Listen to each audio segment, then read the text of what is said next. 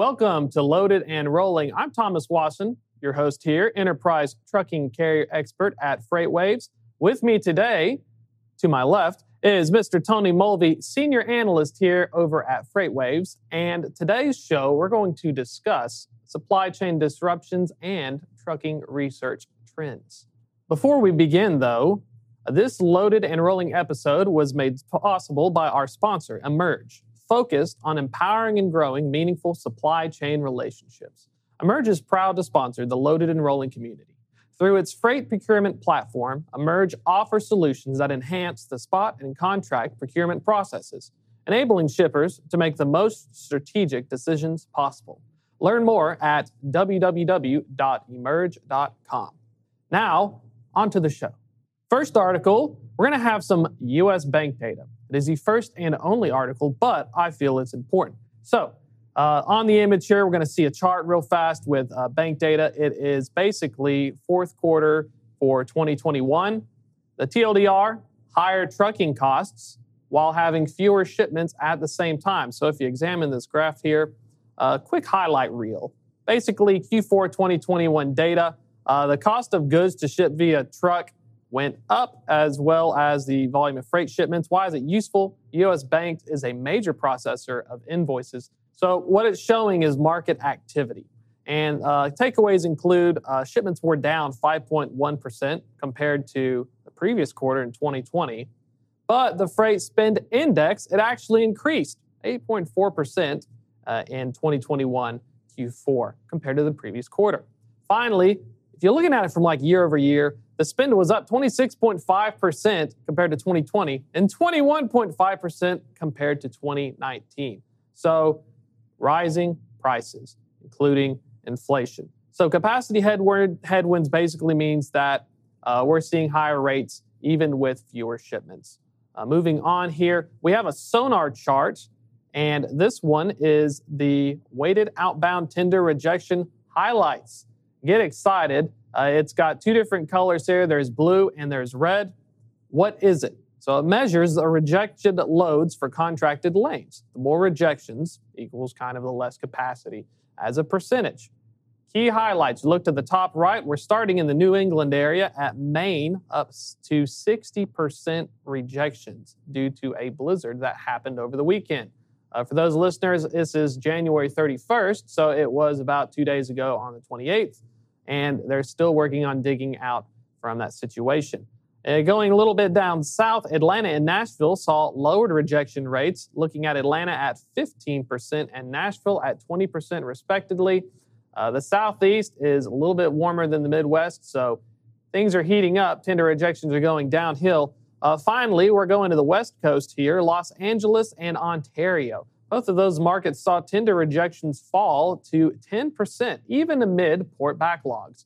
That's going to be an interesting topic we'll discuss a little bit later with Tony as well, just because even though it says 10% rejections, there's a lot more going on to the story, and especially as we're entering 2022, what's going on with California? Escape from LA, yes or no? So that brings me to my guest with me today, Mr. Tony Mulvey, Thomas, senior analyst. Pleasure to have you on, as always. Happy to be here. This is also my first in-air interview with a person instead of virtual. So we have a milestone here by the episode 5, and just super, super hyped. Tony also helps out with passport research as well as commentary and analysis on the supply chain. You're kind of the supply chain guru around here. And so leading into that with research, anything important that you think we should know about? Well, obviously, earnings season's here, right? And last week, we had a lot of the truckload carriers start to report earnings, and there was a general theme. And I think that's the big takeaway was rate momentum into 2022, right? It seemed like I wrote a blog on it on the Sonar blog site that our carriers justified to having that opinion on contract rate momentum continuing into 2022. And what I took away and kind of my thoughts are based on our Sonar data and everything we're hearing across the supply chain. I mean, it seems like that momentum's going to continue. And we're hearing that. And you notice they kind of in these earnings reports, they're not saying, a lot of them aren't giving definitive ones, but halfway into 2022, I'm hearing from a few, we're seeing a lot of earnings. In your opinion, do you think it'll last a little bit longer, or are they just kind of hedging their bets? I think it's a little bit of both. I mean, I think they obviously don't want to come out and say, yeah, we expect 10% rate increases or 15% rate increases, and then they go up 5%, right? Because then all these analysts that are picking or basically putting out these reports on the stock, right? They're factoring what management says, and if they miss, it's not necessarily a good thing. So I do think it's a little bit of hedging their bets, but I think there are some signs, especially on the consumer side, that are like, okay, maybe the momentum's there at least in the near term, but inflationary pressures that you touched on, we're seeing it across the board, right? Not just in the supply chain, but also in everyday life. So those factors are going to play a part into consumer spending, things like that, that's been driving a lot of the freight movements. And I think that's where, yeah, we're going to see some increases. But if we see that slowdown in consumer demand, it's like, okay, maybe they're not as high as what they were in 2021. And exactly. It's like a situation where be careful what you wish for. Mm-hmm. So you're the CEO of a trucking company. Let's say you're asking me, I don't want to put, too optimistic a thing because, some of the stuff you wrote on earlier, especially challenging with asset-based carriers, challenges. Mm-hmm. It's like, yeah, you can get all this money, but recruiting, equipment, the lane congestion, the labor market, we're seeing with this great resignation. I don't know many people that are thinking, man, I can totally swap jobs right now. Let me just go straight immediately into trucking. So it's just a really hard situation. Yeah. And I mean, when you look at it, obviously the backlogs at the OEMs, that's definitely playing an impact on these large trucking carriers. They're not able to get the equipment that they need. But you're also seeing them, I know a few companies, they've reported millions and millions of dollars in gains from sales. So selling old equipment that they're not being able to seat. So, you're seeing some turnover in some of that older equipment, and it's really taking advantage of the high used truck prices, right? I think I just looked, used 3-year-old truck prices are like $115,000. Good Lord. Last year they were like 50, or 2 years ago they were like $50,000. So, we're talking over 100% increase in used truck prices, which...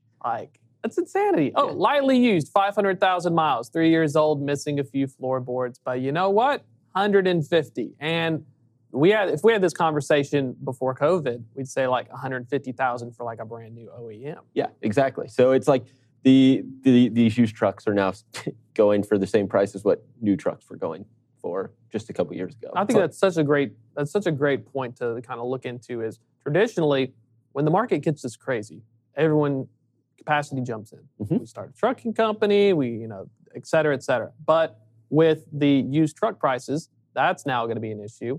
And then by the time these carriers sell these units, they're making this gain on sale. But when they're selling them, these guys, a lot of these trucks are about to hit their problems. Components and stuff fail by year 3, by year 5, by year 7.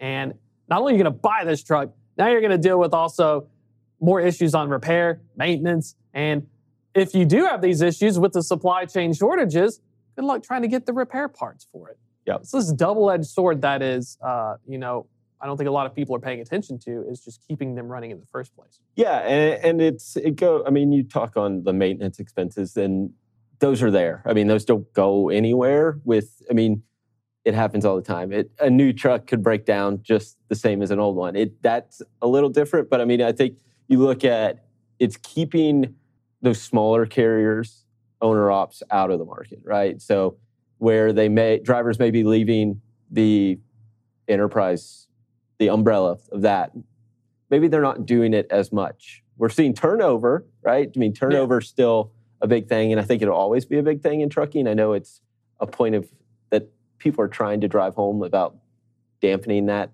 100% turnover rate. But I think what you're seeing is less in the owner op side. I think Landstar's BCO data, that number, we track it because it tracks pretty close when you see this trucking cycle, right? Up market, down market. When you're in an uptrend, that number grows pretty fast quarter over quarter. I think this last quarter it was still positive, but it was up like 0.5% quarter over quarter, as opposed to earlier in the year it was up like 8% quarter over quarter. So wow. It's just like, since I think that was back in 2021. So you see that number should come down. So they've added carrier or owner ops, right? Leased on at Landstar, but it's not at the same rate as it was. It's getting harder. Yeah. It's getting harder to keep growing and to keep adding, and it's getting hard for owner-operators. Yeah. You go under Landstar or you try to go under a carrier. Carriers like owner-operators because they have to pay for, their insurance, all these other costs. You save a lot and you make more off the top. But at the same time, it can be pretty difficult for an owner-operator because you see these guys go into it. They see the money, they see the numbers, but they don't also see what happens when you take all the expenses out. And then expectation versus reality, it looked like this, but my net income turned out to be this. For some of these folks, they may go back into being company drivers or swap companies just because of it. Yeah, and that's a big area that we've focused on in the past is what that looks like, right? What do these shifts actually tell us? What does it tell you about the market? Are people just chasing high rates? And it's like, yes and no. I mean, you're seeing cyber sign-on bonuses, pay raises across the board in the truckload side, but you're also seeing record high spot rates that owner ops are chasing too. So there's just kind of this balancing act between all of it. So exactly. I think that's a really interesting thing to look into. We're talking about carriers. We have a pricing power index, which kind of also shows just how much in favor it is for trucking companies. Could you elaborate a little bit on some of the work we've done with that? Yeah. So the pricing power index is an index that goes from 0 to 100. Anything 50 or below, 50 represents a balanced market. So 0 means its pricing power is in favor of the shippers, closer to 100 favor the carriers, with that 50 obviously being a balanced market. Pre-2020, pre-COVID, that number was down in the 40-ish range, showing shippers had the upper hand. I mean, you look back at our tender rejections, our volume levels, they were all depressed. I mean, rejections were like 6% nationally, which is like crazy. Seems unfathomable now. Can't think of it right now just because of it. Look at, like you mentioned, LA, Ontario, those rejections down to around 10%. And it's like, that seems loose. Like the market seems loose at 10%. And before that, we thought, okay, 10%, that's upward. They're inflationary. That starts to put that pressure on spot rates. So it's just kind of crazy. Now, for the past 18 months, that's been on the carrier side, right? So you've seen rejections up above 20%. You've seen volume levels well up year over year, even into 2021. Now, 2022, they're up another 8%. Yep. Volume levels are currently year over year. So, I mean, you're seeing still a lot of volume, but it kind of gives an idea of it takes the entire market into play and kind of shows, all right, this is why carriers have pricing power or shippers have pricing power. And I think we went from a 65 to a 75 as well. So we're really in pretty firm, solid carrier country. Right? Yeah. And that shift kind of happened around the holidays. Typically, carriers have that pricing power around the holidays. Drivers stay off the road, things like that. So that caused a little bit of that shift. But from the holidays to now, we really haven't come off of that. I mean, I think volume levels now are as high as they were in November, which is crazy to think about because it's January. You're thinking seasonality. And like the holidays, a lot of people think, okay, Thanksgiving, Christmas, holidays. But we're actually entering the Chinese New Year holiday, which for many people in trucking, you don't really see the effect of it until later with the impact. But it is actually starting tomorrow. It is in fact Chinese New Year. So happy Chinese New Year to anybody who is celebrating. But the important thing to think about Chinese New Year is we import a lot of goods. We saw that number for the Port of LA, 10% rejection index. I'd be yelled at back in the day if I did that. You tell a customer, I'm at 90% compliance on my tenders. They're thinking, I signed you up for 95%. Yeah. So you need to step it up. Nowadays, it's completely different. But interesting thing, real quick on that, and then we're going to dive into it. It can last up to 6 days, but it happens weeks before and weeks after as everybody goes out in the countryside, visits family, then they have to come back into the cities. Manufacturing's in the cities, of course. And then also, COVID lockdowns equals more disruption. They're going to go around with their families. They're coming back. Some of these people will test positive. Current Chinese policy is lock it down. So we're having a lot of hurry up and wait scenarios to see how this pans out because finally, given the energy situation in China, 70% of their plants are coal-fired. They actually are opening more coal-fired plants. People think, why are we talking coal on a trucking show? Well, the important thing to see is the fact the power plants are what are powering the factories. if your factory is experiencing rolling blackouts and you're at 50% capacity, all of my orders and stuff from overseas aren't going to come across. So pay close attention to this. This is what I kind of wanted to pick your brain on as well. Has this historically been something that immediately we're going to see, or are we going to think like Q2, Q3? How is this going to pan out? So, I mean, historically, Lunar New Year, you think, like you said, shutdowns, it can take weeks at a time to get manufacturing up. Look at the ocean market right now and the disruption that we faced, right? There's 100 vessels off the port or off the coast, LA, Long Beach. Oh, yeah. So, I mean, that's a backlog that's going to take not just a couple days or a couple weeks to work itself through. So what you're going to see, I mean, we saw an uptick in bookings, right, on the ocean side, right? And that was, say, right around Christmas. The holidays. The holidays, yeah. So, I mean, well, we're past where we were then. So it's like we're still seeing an increase in bookings. Those disruptions are probably still going to happen in China, right? Like there's going to be some shutdowns and whatnot. But demand on the ocean's still there. And what that means here domestically is that freight has to go somewhere once it clears the port. I mean, you're seeing warehouse space effectively sold out, especially in Southern California. I mean, I think Prologis said 99.6% of their space available is leased out. So, I mean... And they're a huge player. Yeah, exactly. I mean, they're massive. And it kind of gives an insight to what the whole market's facing, at least on the warehousing side, just because they are such a big player in that space. So that freight has to go somewhere. So, I mean, it's beneficial for truckload carriers that are like, okay, there's still freight that has to flow through, right? So it's that disruption's going to be here for a while, I would think. I mean, I think what we're going to see we're not going to see the impacts where we have kind of a lull in volumes when we had 2 weeks or plus off in shipping from China. So I just don't think we're going to see that like slow down that we've seen. And especially with the containers. Mm-hmm. So I don't think a lot of people understand, this was a cool fact I learned earlier today, that say that you have the ocean shipment, I'm the port. You drop off all the containers. I finally unloaded them. You've already left because you don't get paid to take the containers back. Nope. And then the other crazy thing that blew my mind was, not only are you not getting paid because it's that lucrative, you're not going to wait 8 days to reload your crap. It is cheaper to just fabricate more containers in China and just build them and then ship them back over than it would be for you to simply say, let me just take these back and pay you for them. So we have, not only as our ports, inundated with 100 ship plus backlog, but a lot of that terminal is tied up with empty containers that we don't really have a place to put them. And with warehousing being as it is, it's completely astounding that let's just build some containers or scrap the ones we have as a potential solution. Yeah, I mean, the ocean market right now is it's crazy. And we wrote a paper, I guess a little earlier last year, maybe August timeframe, about how the ocean market does drive transportation markets. And there's typically about a 6-week time frame from the time the booking shows up in our bookings before you see a uptick in volumes. That 6 weeks is not 6 weeks anymore because those transit times from China to North America are double or triple what they were, right? So you're looking at, say a shipment took 15 to 20 days. Well, now it's taking like 60 to 100 days to clear the ports. So it's like the backlog's there, you're just prolonging the time before it actually hits and the problem is, inventory levels are still depressed. Retailers are trying to build them back.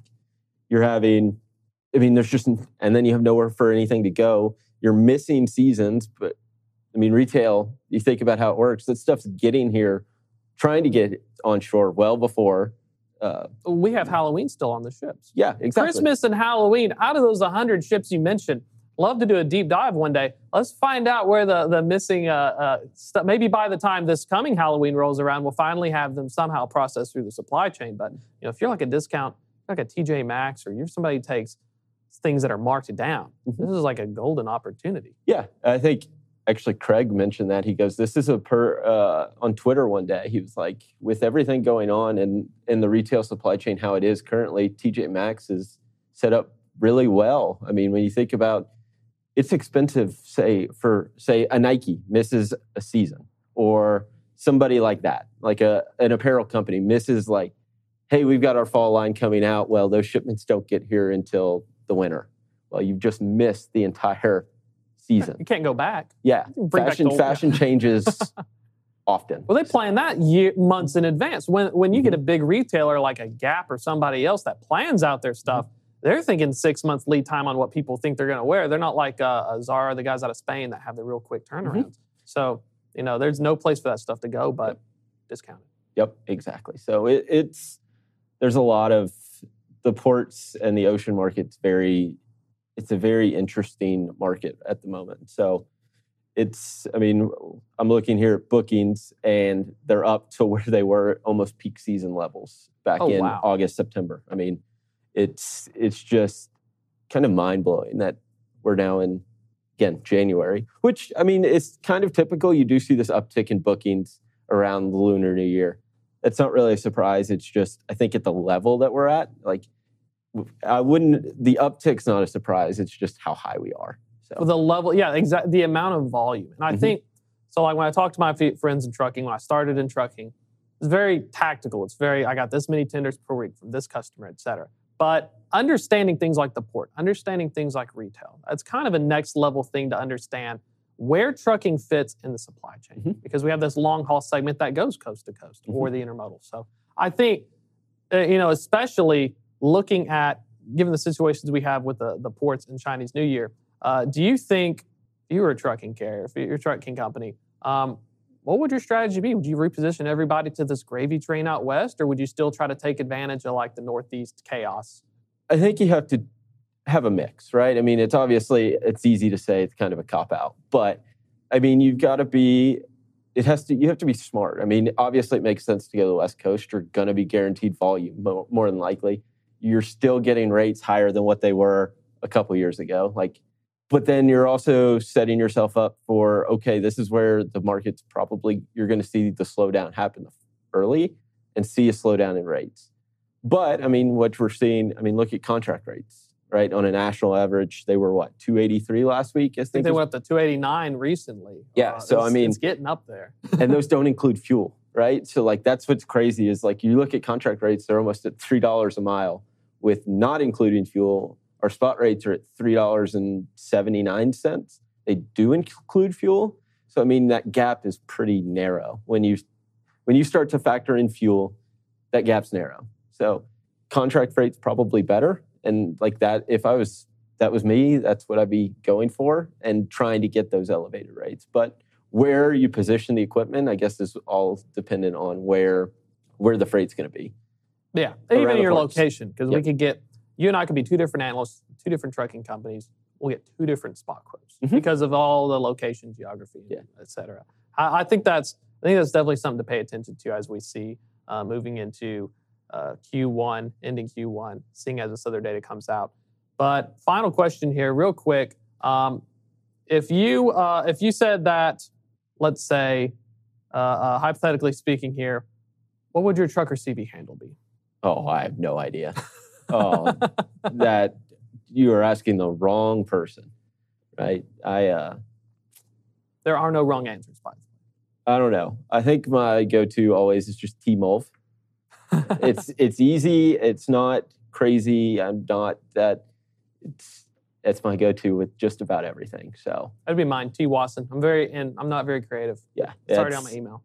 Yeah, Mulvey is the EY throws the little things in there. Just keep it short and sweet. Keep it simple. Yep. I love it. Well, you can find Tony here at FreightWaves Passport Research, or you can also check him out on LinkedIn as well. Mr. Tony Mulvey, Mulvey. Don't type in the Mulv, add it all in.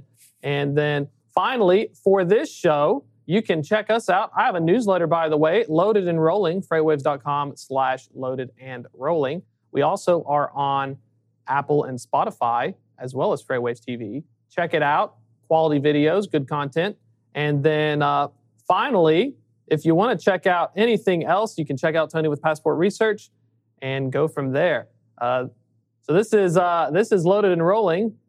Thomas Wasson, and I'd like to thank everybody for coming along. Signing off.